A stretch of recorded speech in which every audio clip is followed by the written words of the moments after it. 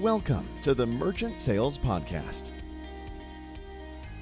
Okay, well, everybody, we're James and I are here today with Austin McNabb of VisiPay. And Austin, welcome to the Merchant Sales Podcast. Excited to be on. I appreciate you guys taking the time to, pick me out of a bunch of people you could have picked from in the first place. And I'm excited to kind of speak on some topics here with both of you. So. Oh, that's great. That's great. Well, listen, I wanted to start off, Austin, if you don't mind, with a little background. Maybe, you can, enlighten us and our listeners as to, your career path, what you drew you to merchant services generally into VisiPay in particular. Yeah, that's an excellent question. I actually tend to answer that a lot to a lot of different people. Sure.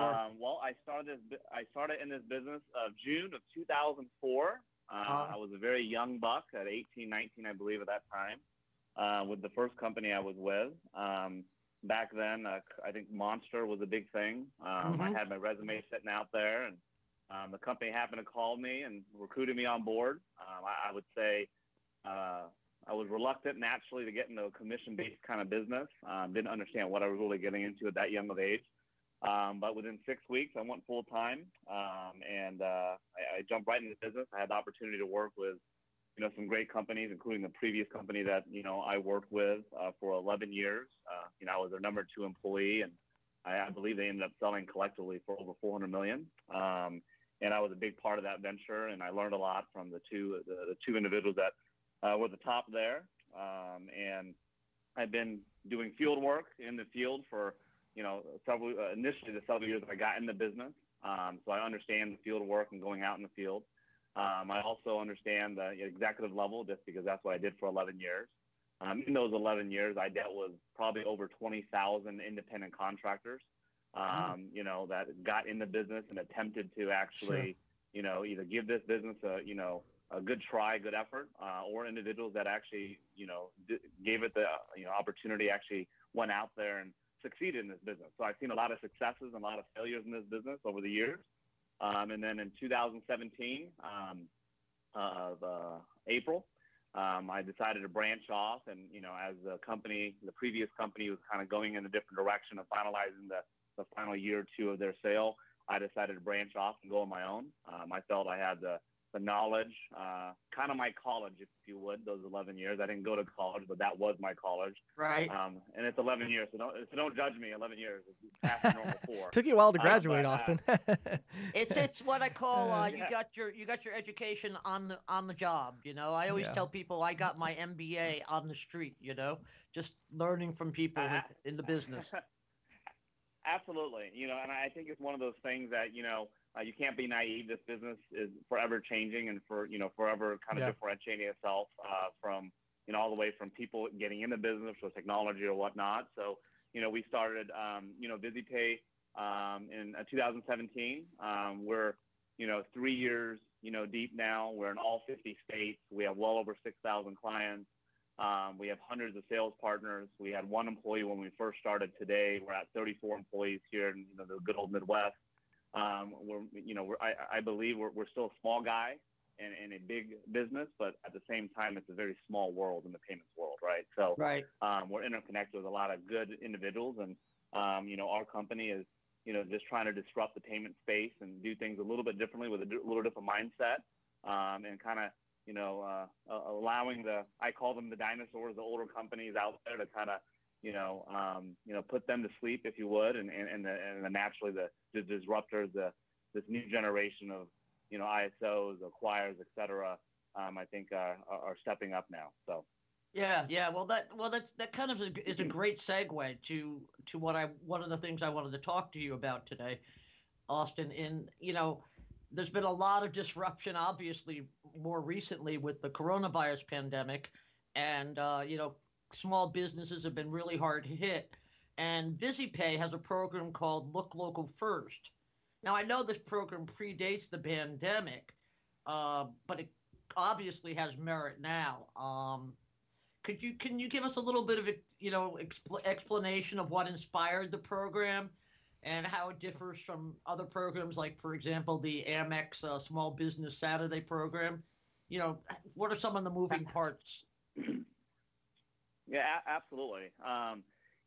When we started VisiPay, we started VisiPay because I had one thing in mind, and that is to be the voice or protect or give small business owners options. Mm-hmm. I think that's the lifeline of the United States.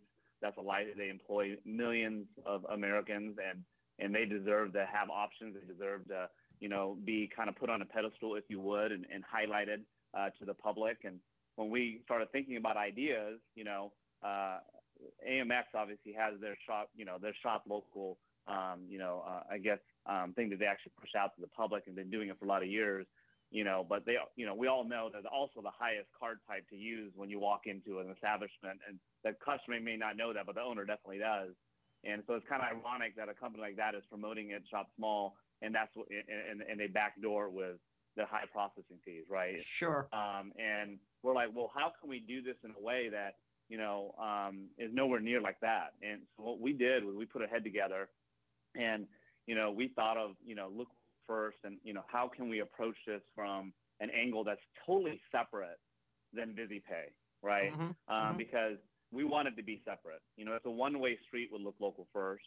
We only focus on that. We never talk about VisiPay, although it's powered by us, and it's also powered by the public.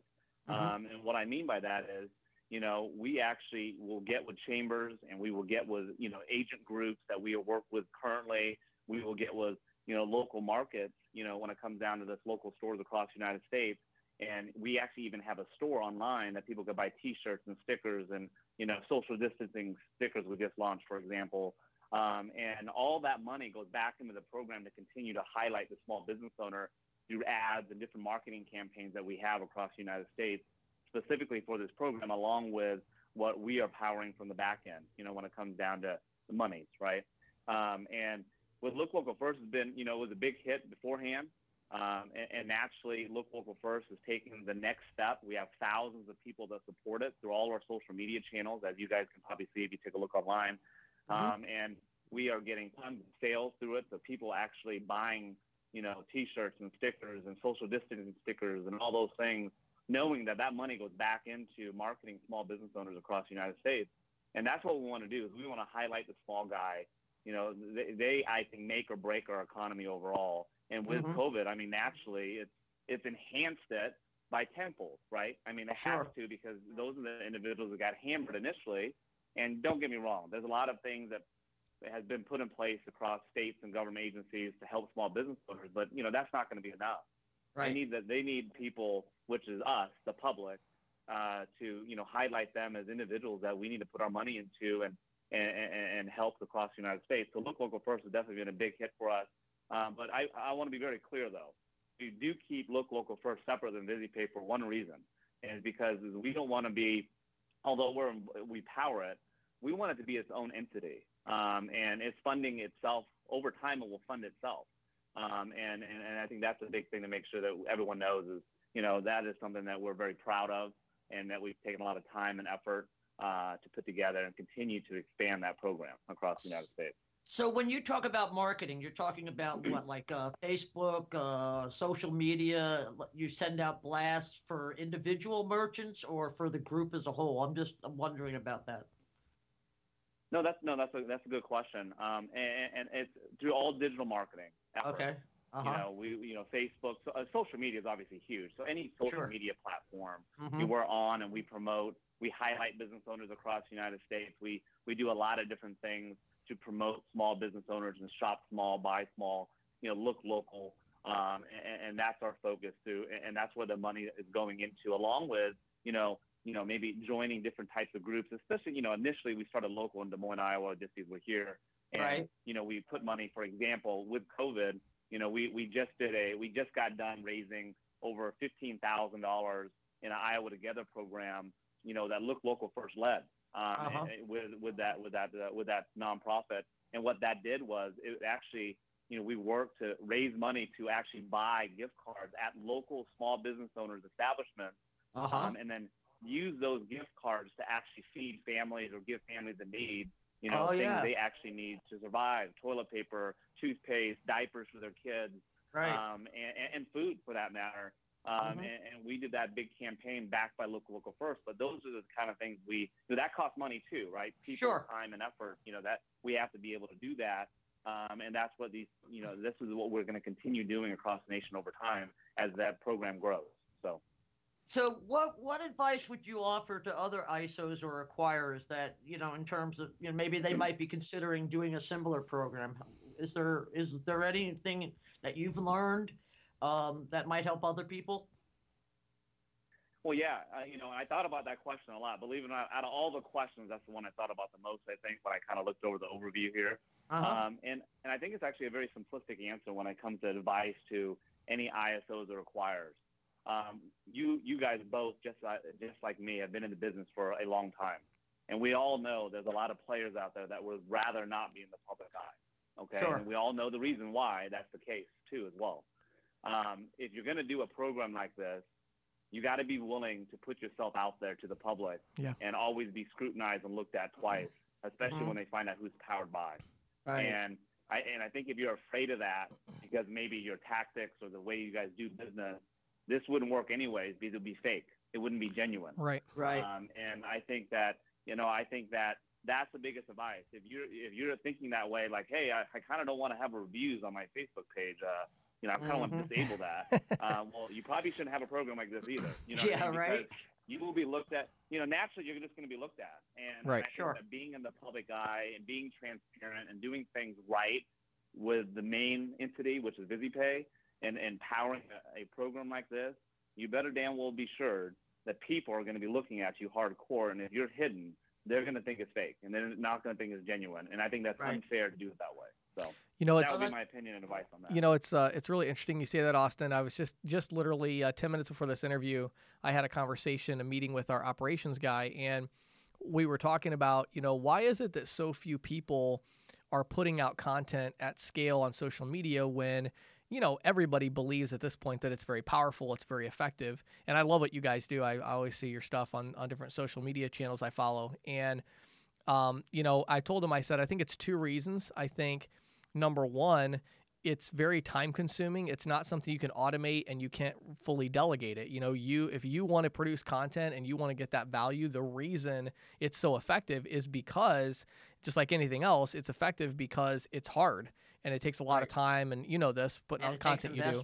It takes that investment. And then the other reason is that, it takes somebody who is comfortable with themselves and what they stand for and is not afraid to have their reputation scrutinized and, all the things you just said. It's like, it's so true. And I think in our industry, I think it's time for a lot of companies to realize that, long term, you play this out over the next 5 years, privacy, everybody's like, oh, we really need to focus on privacy. Well, I have bad news.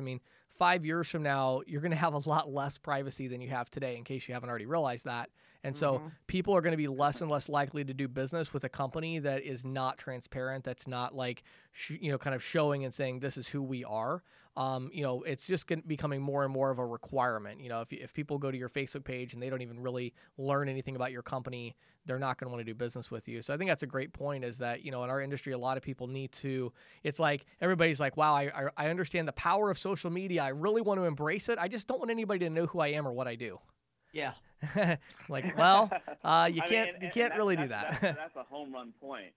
Yeah, that's definitely a home run point. And, and also, you got to think about, we also know we're in a generation now that instant gratification is like a must, right? We have to see results today, right? Right. And we know when we actually have dedicated marketing teams. We spend hundreds of thousands of dollars in our marketing campaigns, knowing that it's a untangible result, right? Because we can't see how many sales we really get from these things, et cetera. It's just we're in the public eye and we know it, right. And also it takes time to build that. It doesn't take weeks to all of a sudden people say, hey, they're a thought leader in the business, they're a voice of reason, whatever it may be. We understand that it's a long game. It's definitely not a sprint. It's a marathon. And as that marathon progresses, if your company focus doesn't align with being okay with being in the public eye, you're going to set yourself up for a nice punch in the face, and that's not going to feel good when that comes. So true. Yeah, it's an overnight success, about 10 years in the making usually. Yeah. Exactly. Yeah, exactly. That's a great way to put it. All of a James. sudden, everybody goes, "Wow, everybody knows who that is." Well, yeah, but it took 5 or 10 years to get to that point. To get to that point, right? And especially if you have depending on your model too, right? So if you have a model that's based on independent contractors, which by the way, that's one of our pillars. We have 3 pillars of success here, and that's one of our pillars is independent contractors. If you have those individuals, you and I both know, James, especially you, is they can go rogue, and you got to be able to condense their mindset to your focus and your vision as a company, Yep. and not have them be wibbly wobbly when they go out there and do their thing. They have to buy into Look Local First. They have to buy into VisiPay's vision. They have to buy into those things. And if they can't buy into those things, I learned a long time ago in this industry, it's okay to say no. This might not be a great partnership. Right. I think that's hard for people to do, especially when they want sales. I want sales too. I want new business all day, but I'm willing to walk away from you if you can't, hold yourself within, the guidelines that we have. Like, we cap and regulate our agents when it comes to interchange, and we don't allow them to go and just gouge people just to gouge people. We just don't allow those things to happen here. And the reason why we, have a fine-tuned thumb on all this is not because we micromanage them, is because we want to set them up for success too, because they're the first person getting called out if a merchant sees a bad review, Right. And that also goes downline to us. So, and if you have that model, I think it's scary to be in the public eye if you have that type of model. One of our pillars is that model, and because you have to be able to say, okay, well, if we have that model, we have to be pretty strong in our conviction on what our partners are promoting, to the public on behalf of our name, Right. Well, that's a great pivot to a related topic to this, Austin, and that's cash discounting. I know VisiPay takes a different approach to cash discounting than perhaps other ISOs. And maybe if you could describe the particulars of how your program works and how it differs. And I'm looking at this because James and I have talked in the past, and I know you and I have talked about the concept that cash discounting is right now this might be a good time for cash discounting. Can you give us a little thumbnail on VisiPay's approach to it?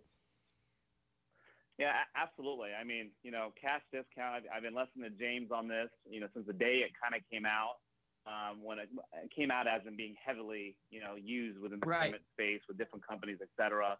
And I think there's a million ways to skin a cat, if you would, in the cash discount, doing cash discount programs. And we've taken it upon ourselves to work with the acquirer and the sponsoring bank to get vetted on a lot of different things.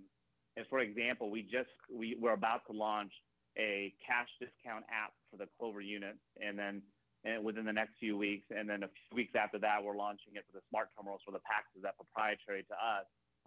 But we had to get vetted for all these things. And one thing I learned about cash discount is a lot of reps want to go to sleep at night knowing their book is safe, and we want to go to sleep at night knowing our book is safe long term, because everyone compares it to surcharging, and cash discounts the same, and vice versa. We could all fight the fight and think go back and forth all day on it, reality wise, right? And both sides probably end up winning. But at the same time, it's like playing. It's kind of like fighting, right?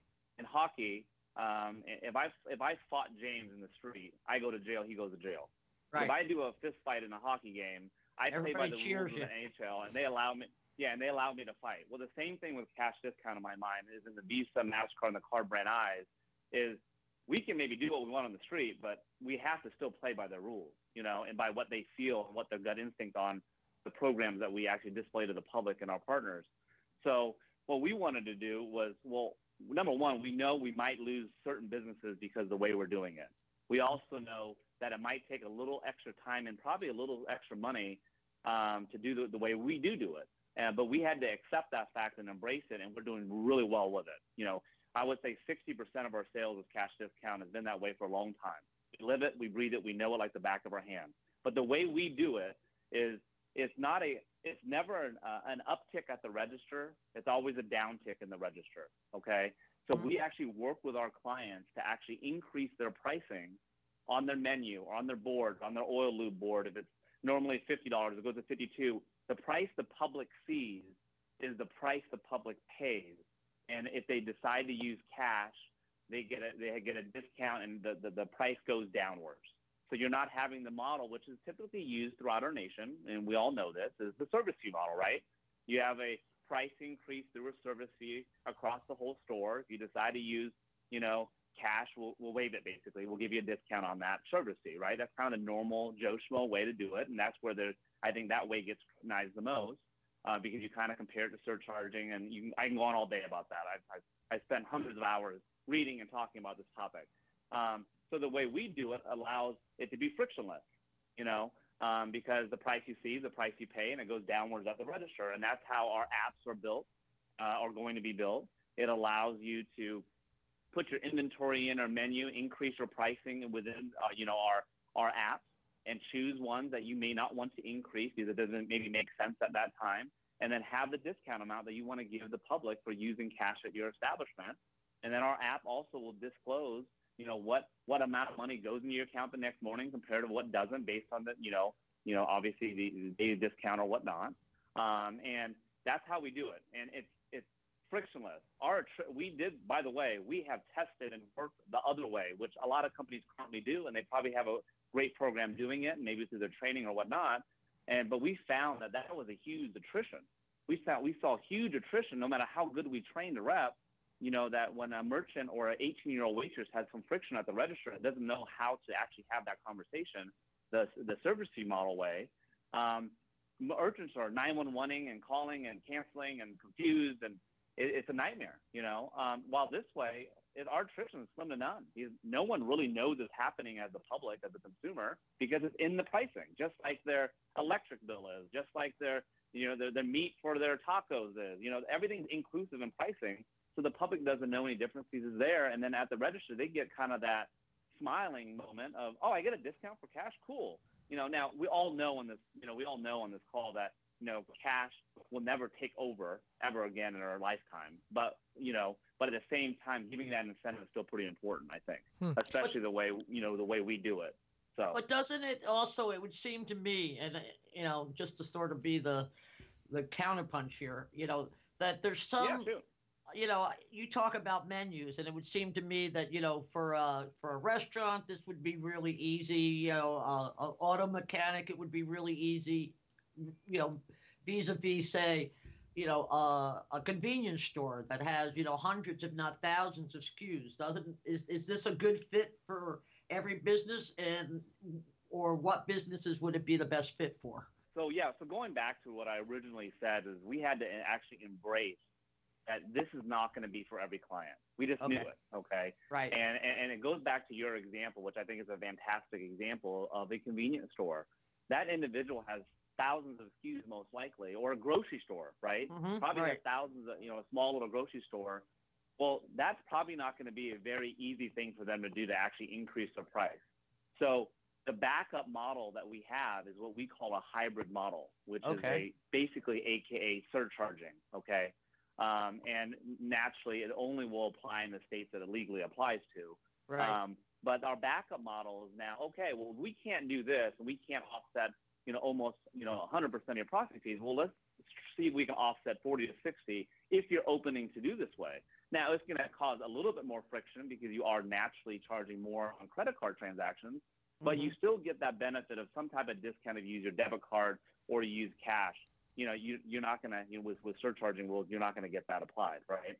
Right. So for that person, there's always got to be a backup plan, and the backup plan to still give them options because they deserve options is the hybrid AKA surcharging program that we offer our clients, which is a smaller percentage naturally of our business, but we do give that as a secondary option. And obviously the third option, by the way, we don't lead with interchange. Those days are over. Okay.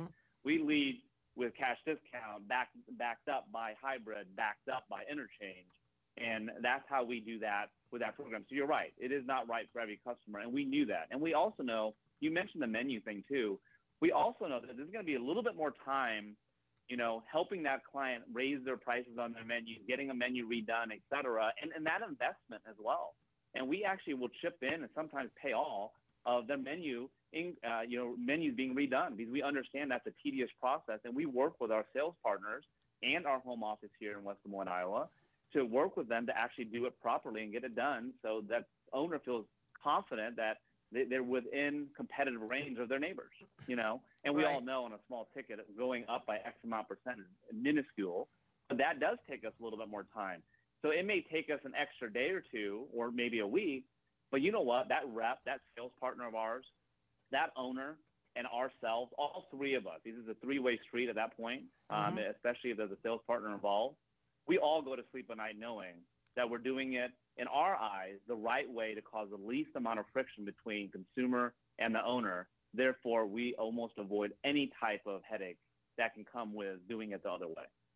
So one thing, Austin, a couple things about this I think are really interesting. And I, actually, until you told me this, I had no idea that's how you guys did it. So it's super interesting. I didn't even know there was an ISO that was pulling it off that way. So that's pretty cool. The fact you're doing it at scale in a way that, I mean, if I'm understanding it correctly, is 100% in compliance with Visa rules, is really cool.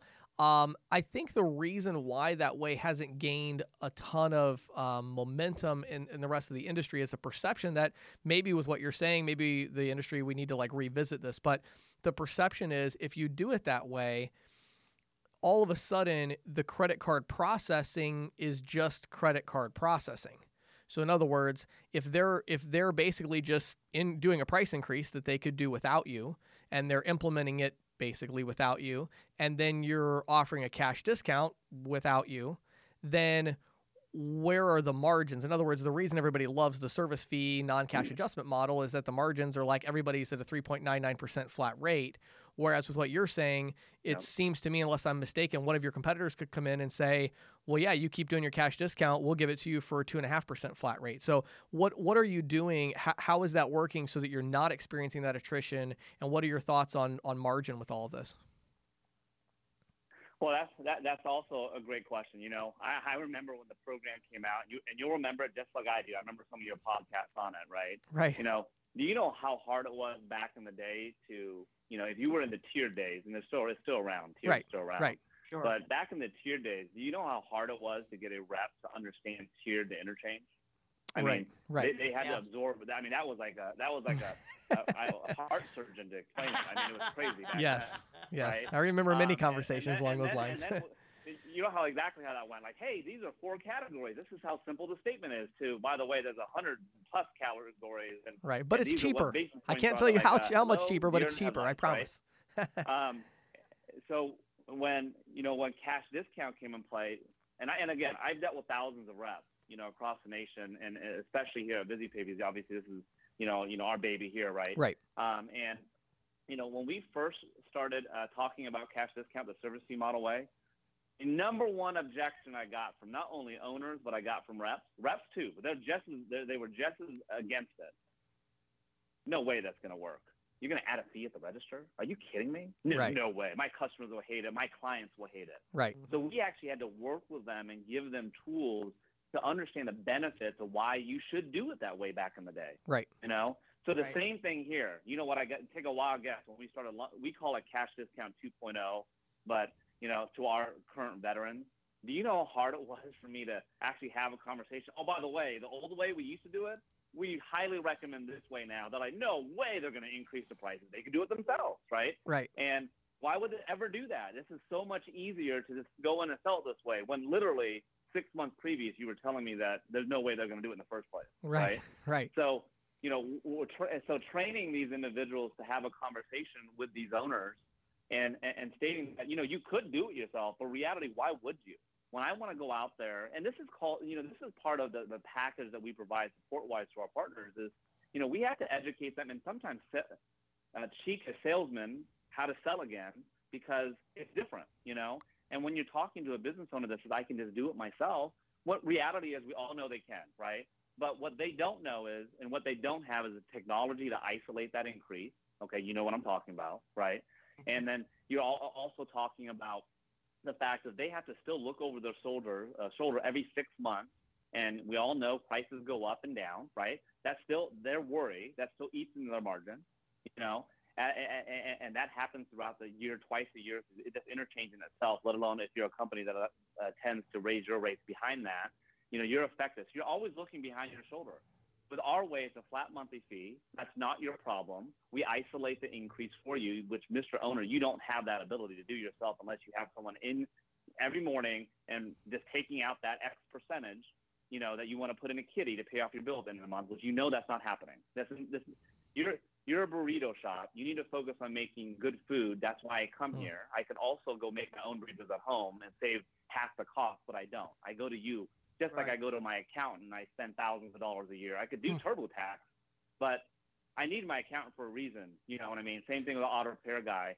And I think it comes down to training and working with your reps to overcome that. By the way, James, that is the number one objection we get compared to before. The number one objection we got was they're not going to. My customers won't like it. Yeah, sure. They're not going to do a service. No way. This time around, our absolute number one objection is they can do it themselves. I can do it myself. When reality is, if you put some bullet points in play, which is a lot more bullet points. If you go to our website, you'll be able to see a lot of. We even highlight it publicly. We have no shame in our game. We want people to know because we want more people doing it this way. Right. So it catches fire. For us, it's working. I like we would like the industry to take a hold of it. But it doesn't impact our margin at all. If a guy comes in and says, "Hey, Austin, I could just lower this percentage." Well, this company worked with me to build it into my pricing, then invested in my company with me in my menus, etc. And I have one flat monthly fee. It's on my P&L as X amount of dollars. It doesn't go up. It doesn't go down. And there's some value behind how we do it compared to just being. I can see that. I can see that. So let me try to restate that real quick, and then we'll move on. But I think I got it. So basically, what you're saying, Austin, if I'm hearing you right, is the value proposition for the merchant here is that your company, through your proprietary technology and your pricing system, you're helping them to implement a cash discount that, yeah, sure, you could do it on your own. But if you did it on your own, how do you know that you have the correct cash discount and the correct pricing to offset your credit card processing cost to the penny, not too much, not too little? And so VizzyPay handles that process for them to ensure that all they're paying is that flat monthly fee, and then you're doing the rest for them to make sure that they pay no processing costs. Is that a way of summarizing it? Yeah. Okay. Yeah, that's a perfect way. I like it. Process. That's cool. One flat monthly fee. Sure. And then with our Clover app and with our PAX app that we're about to officially launch, that's going to automate everything even further, than it is already. Yeah, sure. So that's cool. Yeah. And then you're saying you come in behind that. Darn good. So. And then you say you're coming in behind that with a compliant surcharge program. So it's like, hey, if that doesn't work, we can do I'm sure you don't call it surcharging. I think you use another name, right? But we can do a program where we do add that service fee. Yeah, the hybrid. There you go. We do have the model where we can add the service fee, but then you're doing it in a compliant surcharge fashion where, of course, you're not applying it to, debit and prepaid cards. Is that right? Exactly, because we actually had to go through the process all the way from compliance team, from the networks, literally with our company. I remember going through it last year, pulling my hair out to make sure we get the plan in place and do it the right way. Sure. And the surcharging part, that's easy. That's easy. You follow the rules and the guidelines that are out there. You have a terminal that can make sure it's 100% compliant. Right. The surcharging, which is our hybrid program, is easy. The cash discount is a little tricky, and you got to make sure that everyone's happy, not just the owner, not just the sales partner, not just our company, but you got to make the card networks happy, or the acquirers happy, the sponsoring banks happy. Right. Everyone has to be happy, because if one person's happy, all of a sudden one day there's a magnifying glass on your company. And if you do a little research, James, which I'm sure you know exactly the T what I'm saying, is think about how many companies did it the service fee way last year. Just think about last year this time, and you look at their website today. How many of those companies do not have the service fee model even on their website anymore? Because when you get audited, you get called out on it, and then you better make a pivot accordingly. Because every year, every ISO that's registered, they get looked at. Regardless of your wholesale or retail. So, and a lot of those companies, some big players, by the way, changed their whole website to remove it totally. But why? Is it compliant-ish? Or, you know what I mean? Is someone not happy? Well, and I think, we don't want to have that question. So. Yeah, and I get where you're coming from. I mean, I think speaking for that side of the industry, I think the idea is everybody recognizes, or should at least, that those programs are really not in compliance completely with Visa rules. The idea is that Visa shouldn't have a say in it. So it's like, yeah, we don't want to put a red flag up for Visa, but the Durbin Amendment pretty clearly said that Visa has to stay out of that. And of course, they haven't stayed out of it. And I agree. And I agree with you. And I agree with you. I think the other way is perfectly fine, by the way. Right, I'm with you. right. I It's think the just model, you don't want to fly under the radar if you don't have to. Right. That's the key. Exactly. Exactly. That's why I get we're it. trying to do it this way. Yeah, I like it. I really do. I think you guys have a really unique place in the industry with that. I think that's pretty cool. So. Yeah, very much. And let me just, kind of bring this back around to the current situation, Austin, if you don't mind. Yeah. Are you seeing more interest in cash discounting in the wake of the pandemic and forced business closures? I mean, with restaurants reopening now, are they sort of reassessing, like, okay, maybe now's a good time to do this? Is this something that you're seeing more interest in? Well, yeah, doing this for as many years I've been doing this, when you walk in the door, the one thing you teach reps never to do is walk in, hey, can I see your statement and save you money? I can save you money. I mean, we all know that's like the walls go up, the owner's like, there's the door, they're using the middle finger. I mean, they're ready to get you the hell out, right? Right. No, I do not want to talk to you, okay? But the crazy part about how the industry is now pivoted with COVID, and I actually think the companies are playing their cards correctly within our business, they actually get out of this stronger than they were before this even happened. I know that sounds horrible to a certain extent because of what's been going on in America, but when it comes down to our space, I think ISOs, acquirers become, 5-10 times stronger now because they've evolved too. They've evolved with naturally curbside pickup, order, online order, all that stuff. That's great. That's all part of the technology. But now going into a door, it's not shut it down. You go in the door. Oh, you do payment processing? Cool. Can you save me a lot of money? I'm about to reopen. Is there any way to save me money here? Now they're asking you to save you money. They're asking you to save me money as an owner, right? And that opens the door because a lot of these owners that we have dealt with, specifically restaurants that we've seen a lot of, believe it or not, they were already going to do a price increase on their menu when the door opens anyway. Right. Because they have to be able to recoup some of the losses, even if they got some of the losses, right? Right. So they're already doing it, but we're coming in saying, hey, by the way, if you're going to do it anyways, let us be involved. Let us help you do this. And by the way, we can also offset all your processing fees if we do it the right way. And we can do it in a way that's not friction, causes any friction to the public. We've all seen like the COVID-19 surcharge, on receipts. We've seen that news articles out there. Let's not cause another 911, but make sure that you actually put yourself in a position to recoup, some of the money you have lost over the last 8 weeks. And you know what? I think they deserve to do it, and they have the right to do it as a business owner. They've been highly impacted with this. And it's a lot better than doing the COVID surcharge. I mean, just the mere fact that that's on those receipts, makes people crazy. But if the prices are raised, they're not necessarily as crazy. They see it as a cost of doing business. So. Well, with restaurants, and I mean, with bars and restaurants, bars are going to start reopening too, throughout the nation. Like, number one, they don't have a price that they show you on a wall for bars. Right? You go in, let me give a Bud Light, and whatever they charge, you charge. Right. I'm not going to notice an extra 5 cents or 20 cents, right? Or if you go to your favorite burrito shop and the burrito goes from $10 to $10.40, do I really care? Probably not, unless I come in there every day, 5 days a week and eat. Then I might notice. But if I come in there with my family once every other week, there is no way in God's green earth I'm going to notice. So it makes it a little bit easier. Yeah. Well, this is really cool, Austin. I really, really appreciate it. I think it's been very insightful. If there's folks out there who want to learn more about or perhaps work with VisiPay, where would you send them? I would send them to our website. Our website is as transparent as they come. We highlight everything we do to the T. And that is VisiPay.com, VIZYPAY.com. I mean, they probably get more knowledge on there before they even hit our doorstep if they ever wanted to ask questions or, partner up with us. So. Great. Well, Austin, thank you so much for taking the time to talk with us. Really good info. I really find this enlightening. I'm sure our listeners will too. Thanks, Austin.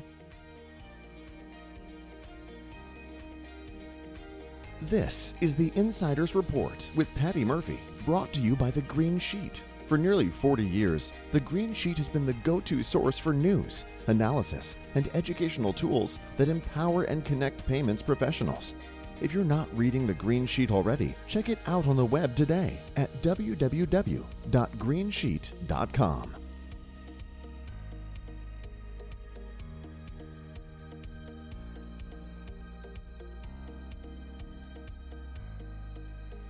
Well, everybody, the big news this week is that the card brands have all extended the EMV compliance deadline for automated fuel dispensers by 6 months.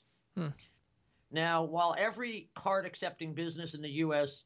has been required to support EMV security for about 5 years now, gas stations with pay at the pump were given an extension.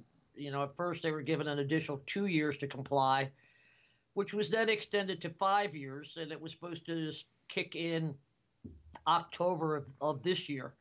And now it's being pushed out to April 2021. I wonder why these fuel stations aren't taking these deadlines seriously, Patty. I can't figure it out. Yeah, right? I know. We've talked about this. That's funny. Yeah, so this is how Discover explained it. Quote, "The new date gives petroleum merchants more flexibility on installing new systems, as many are dealing with economic and logistical challenges, limiting their ability to make changes at their pumps due to the COVID-19 pandemic." Sure. And then, Visa, in its statement, noted that fuel stations have, quote, unique challenges, which have rendered the transition difficult. And also, they've also pointed to a lack of sufficient supply of regulatory compliant EMV hardware and software, which is interesting. I didn't realize that they were still having it. I thought it was more of a problem with the certification. Right. And maybe that's just a fancy way of saying it's with the certification. Yeah, I don't know. That's actually interesting. It kind of makes me wonder about that. Yeah. I wonder, maybe that's the larger, companies that are providing, because usually that kind of stuff comes from, these deadline shifts are not a result of small mom and pop, independent fuel stations. That's the big shops that are having the issues. Right. And so there must be getting pressure from them. And so maybe they're getting, that could be a legitimate thing. I mean, we don't really hear about that side of our industry as much just because our podcast is the Merchant Sales Podcast. So, right. But obviously there are, First Data has, corporate fuel sales executives that are selling to, Amoco and, things like that. And so maybe there is an issue with the supply chain. Could even have to do with the China situation as well. I would imagine some of this hardware is developed there. And I do know that the, NACS, the National Association of Convenience Stores, and a couple other of those types of organizations did, send a message to Visa and MasterCard way back at the beginning, before the close down, before the state started shutting down, saying, right, this is going to be tough. And Visa was holding firm, saying, nope, we're not going to change it. And then they kind of, I think, as things got, as the shutdowns became more prolonged, maybe that also prompted them to act. Sure. It said Visa said its decision was based on discussions with involved parties and an analysis suggesting that the fraud rates were low vis-a-vis fuel pumps. According to Visa, fraudulent card transactions at gas pumps only accounted for 1.3% of total U.S. card fraud. Now, that's a little interesting to me as well, since my understanding is that most of the card fraud associated with non-compliant terminals involve counterfeit transactions that are tied to card skimming, which is a huge problem with gas pumps. I mean, I don't know about you, but, when I'm looking at headlines, rarely a week goes by that I don't see reports of card skimming devices found at somebody's gas pumps. Right. I saw this one just last week. It said the headline was nearly 5,700 stolen credit and debit card numbers discovered in card skimming investigation in Massachusetts, at gas pumps in Massachusetts. So, but is card skimming, is that considered a fraudulent transaction though? That's how they're getting the card holder information to make the fraud, and then they're going somewhere else to actually use the fraudulent information, I guess is what it sounds like. It's what it sounds like. But my understanding is, of course, that if you have, let's say I have a gas station with automated dispenser, I get skimmed, the cards get skimmed, and those cards then show up in other fraudulent transactions. Those frauds are then tied back to my gas station, right? I guess if they knew that that's where they came from. Right. So that's that why would be... I'm wondering about this 1.3%. Yeah.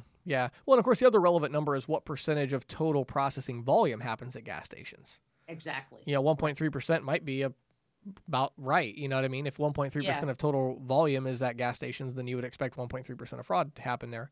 Right. But yeah, it's interesting. I mean, all of the skimming stuff is so crazy anyway. Just, understanding. Yeah. I mean, correct me if I'm wrong here, Patty. Would EMV, if a gas station upgraded to EMV compliant system, how would that help with card skimming exactly?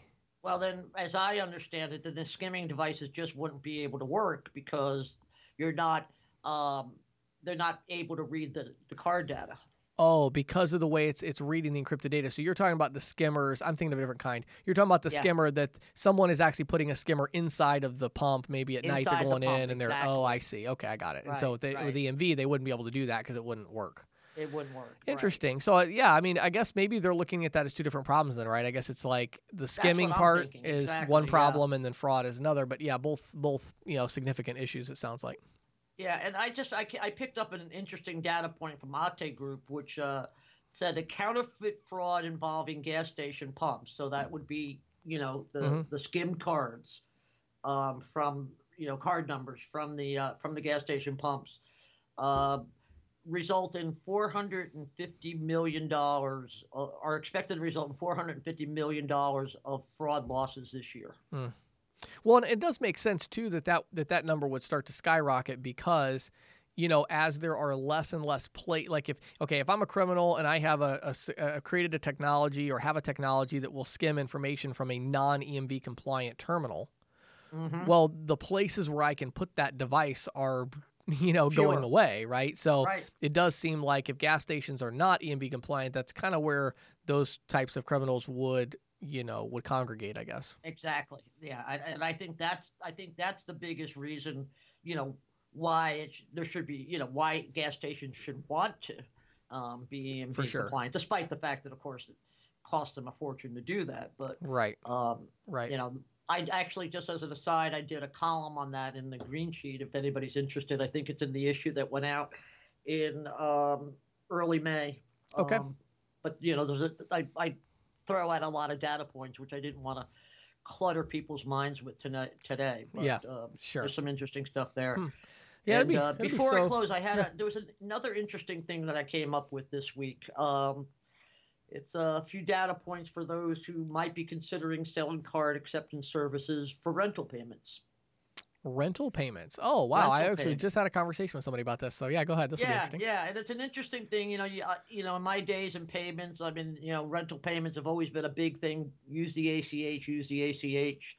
But, cards are equally useful. And there's a company called Rentec Direct. They do software solutions for landlords.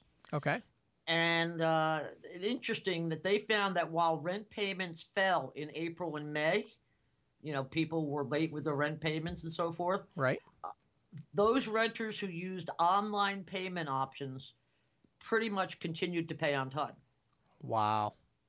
Yeah, I thought that was really interesting. They Rentec said it found a 17% drop in rent payments in April, but for online payments, it was only 1.5% vis-a-vis March. And then in May, the online payments went back up again to be on par with March. Wow. I thought that was very interesting because, I mean, if you're having a hard time making your bills, making ends meet, you're good. And you have an automatic debit from, an automatic charge to your card or a debit to your debit card or whatever, I would think that, the first thing you do is go in and close that out, right? Right. So, whether it's a convenience factor, whether the fact that it's automatically coming out so people aren't paying attention, I'm not sure. But I think that it's, the fact that people I just thought it was very interesting. People who are using, digital payments for the rent are paying rent in larger numbers than those who are using checks and paper and cash. Yeah, it's really interesting. And so I just actually had a conversation yesterday because, as a serial entrepreneur, I'm always like starting ventures and things like that. And Sure. we had, myself and my business partner, like a year and a half, probably 2 years ago, we built a software for self-storage property owners. Okay. And then we also had expanded it because it's kind of the same thing as a rental, like an apartment Sure. building, Right. Right. and it had integrated with the NMI gateway and has the, ACH and the credit card options in there with, customer portal, all that stuff. And I never really did anything with it. We kind of got it started, and then I had some other opportunities come up that took precedence. But anyway, we were just talking to somebody yesterday. I was looking for, companies that would want to leverage it or whatever. But we were talking about it because it really does seem like an interesting time to jump into that. Think and so. Sure. Yeah. Based on what you just said, I mean, I wonder how that impacted even maybe self-storage, properties as well. I bet you it was very similar. Yeah, because it was very similar. Well, the thing I was thinking about with self-storage, a lot of those self-storage units that we had dealt with before, they were literally only taking cash or check in person. Correct. Yeah. So, people couldn't come in and do that. You know what I mean? So I think that's potentially really interesting. I wonder if there's an opportunity there. So yeah, always it's very really interesting stuff too, because just as an aside, I have family and friends who, oh my gosh, my storage unit's coming up and can you give me, $100 in cash? Right. I'm like, you pay it in cash? Oh yeah. I go every month and pay them in cash. And it just blows my mind. I was like, if I was in sales, I'd be out there selling credit card to storage units. Yeah, there you go. Well, if there's an ISO listening that's, I'll do a plug for my software there. So if there's ISOs listening that are like, oh, I want to tap into that market and you need the software to do it, shoot me an email, james@ccsalespro.com, and we can talk. So we're currently not doing anything with it. So it's one of those things. Great. Patty, awesome stuff as always. Very interesting. Yeah. Thanks, James.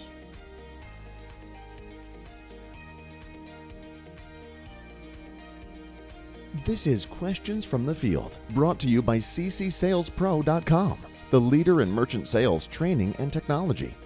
If you are an individual merchant sales professional, visit ccsalespro.com/training to get a free 14-day trial of our all-access pass.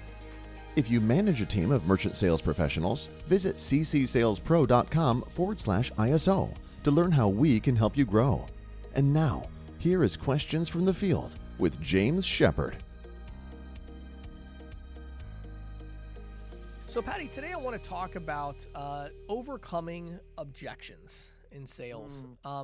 So I do this occasionally where I kind of get stuck on a topic and I just, keep digging into it, making content about it. I made a video last week about this topic of how to overcome any objection, or maybe it was 2 weeks ago. And then I did some blog articles about it. I've just been thinking about it a lot. And then I just did a video for our Facebook group about it actually this morning.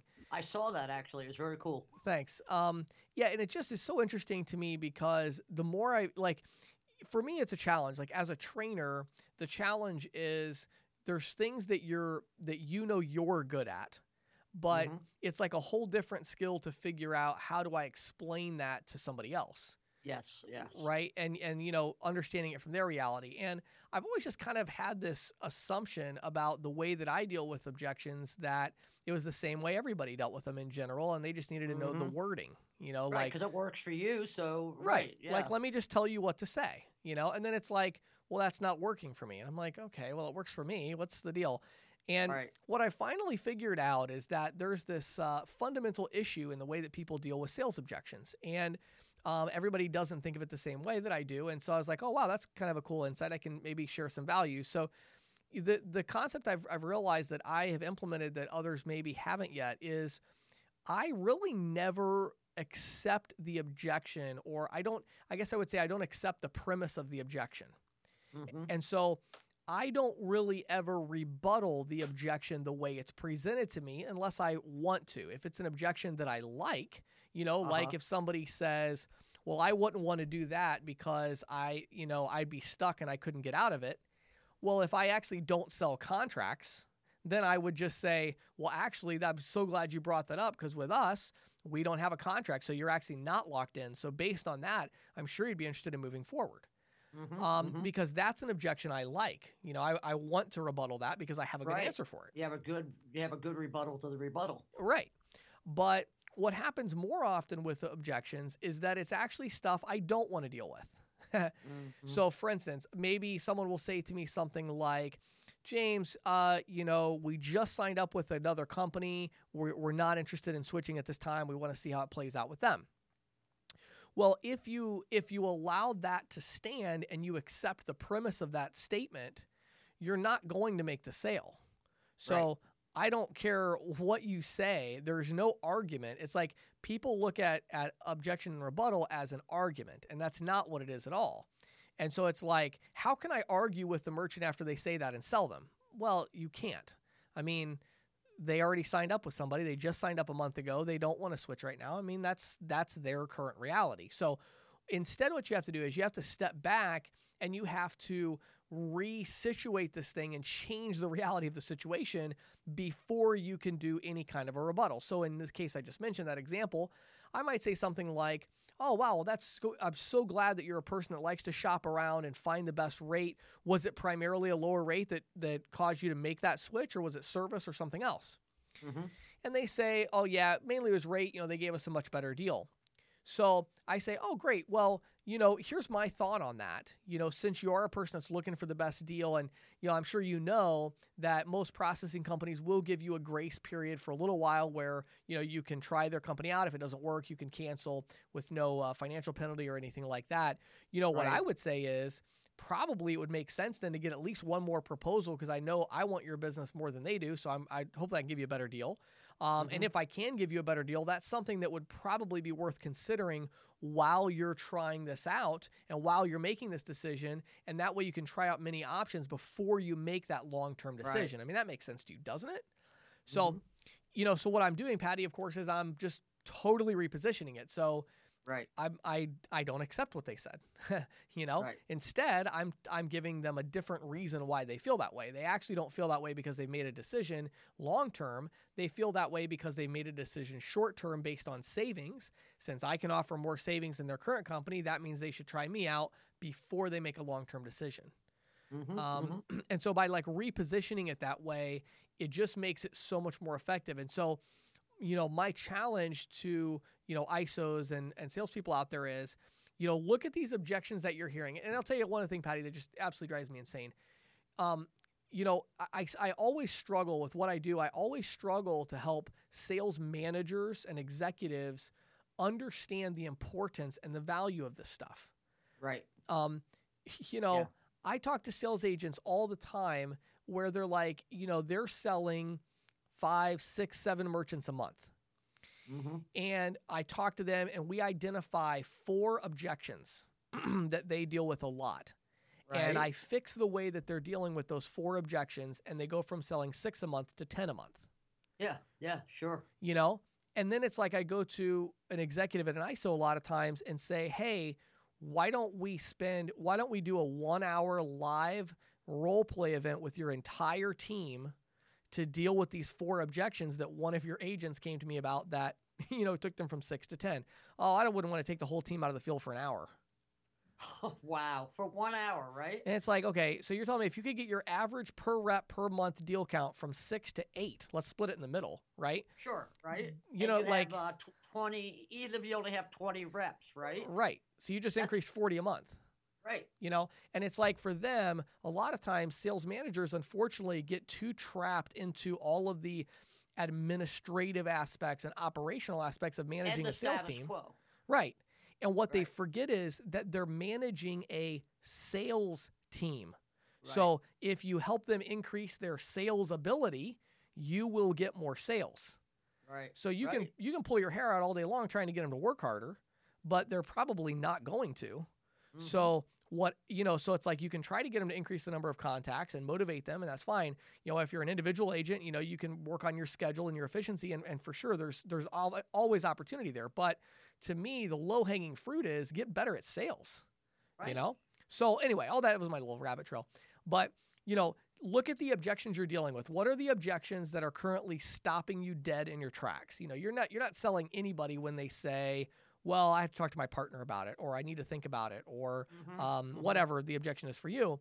And then come back and think about how could you reposition the reality of that situation? How could you reposition the feeling, the way the merchant feels, to something that's more manageable? When somebody tells me, well, I work with my partner, and we make all these decisions together, I say, oh, that's great. I never want you to make a decision you're uncomfortable with at all. But I think I might have, I don't think I did a good job of really explaining how this all works, because really, I'm sure you and your partner always want to have as much data as possible before making a decision anyway, right? And they're like, well, yeah. Well, that's why we do our trial period. So what I'd recommend is let's do a trial for 30 days. And I'm sure you've signed up for free trials of software before. This is no different. You're just signing up for a free trial of the credit card processing. Let's try it out for 30 days. At the end of that 30 days, when you get that first statement, how about we go ahead and schedule a time for me to sit down with you and your partner. And your partner, right. Yeah, and now instead of me just telling you stuff and you need to believe me, why don't we actually sit and look at the data? Right. And I can say, look, here's what I did on your statement. And then at that point, if you say, hey, that's not what we wanted, well, you're on a trial. No harm, no foul, Right. If you say we want to move forward, then we move forward, But I'm not asking you to make any big long-term decisions right now. This is just a free trial. And I'm sure that's something you can figure out on your own, and then get your business partner's involvement once a final decision needs to be made. Does that make more sense to you? So it also seems to make sense, even if it's not that excuse. Even if it's like, oh, I just got too much going on. Well, fine, then let's just do a free trial and let me know when I can come back and we can sit down and talk about this, right? Exactly. Yep. And all you're doing there is you're repositioning, and it's like they're saying they don't have time right now to talk about it. What you're saying is you're repositioning it to say they don't have time right now to make a final decision.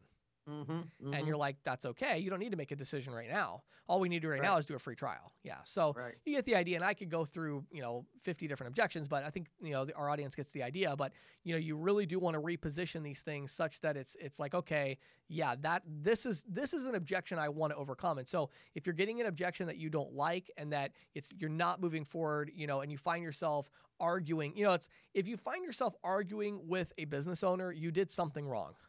Yeah, you don't want to argue. Like you're like, well, I won the argument. Did you make the sale? That's not the way to a sale. Yeah. So I would say reposition, look at those objections, and figure out how to overcome them.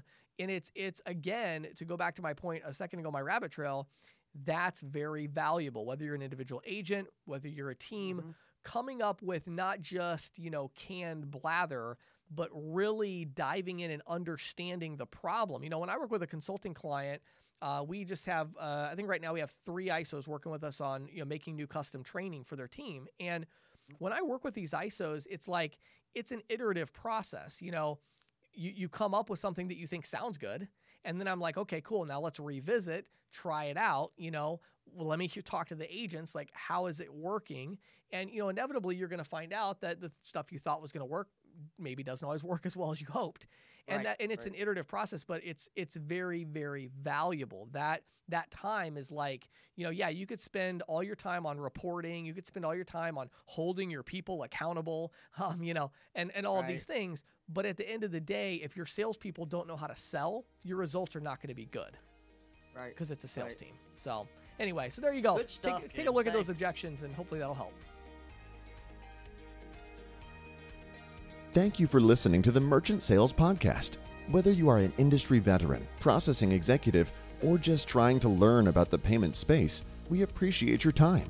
The Merchant Sales Podcast is a joint production of Greensheet.com and ccsalespro.com, and we hope you will tune in next week for more information and tips on building your merchant services business.